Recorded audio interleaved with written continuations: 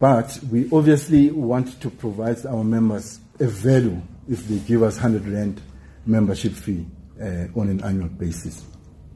And this value is a product that all our members will have access to. We're looking at products that are related to financial services, and obviously all our partners, our sponsors and business partners that are involved, we would look at them and see what we can buy for them, for our members, out of that 100 Rand.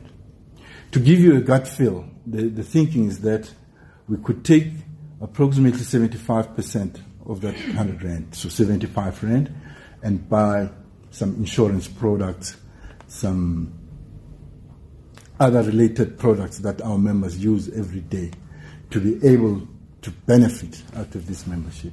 But on the other hand, they will be basically funding their own organization. So the 25 Rand that would mean we would use then to run the development, run the association, and make sure that we can provide the grants.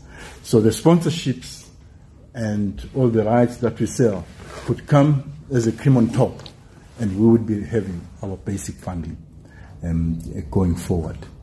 So that's the big issue that we will be debating at the Congress, and it will resolve most of our financial woes if we could get it right.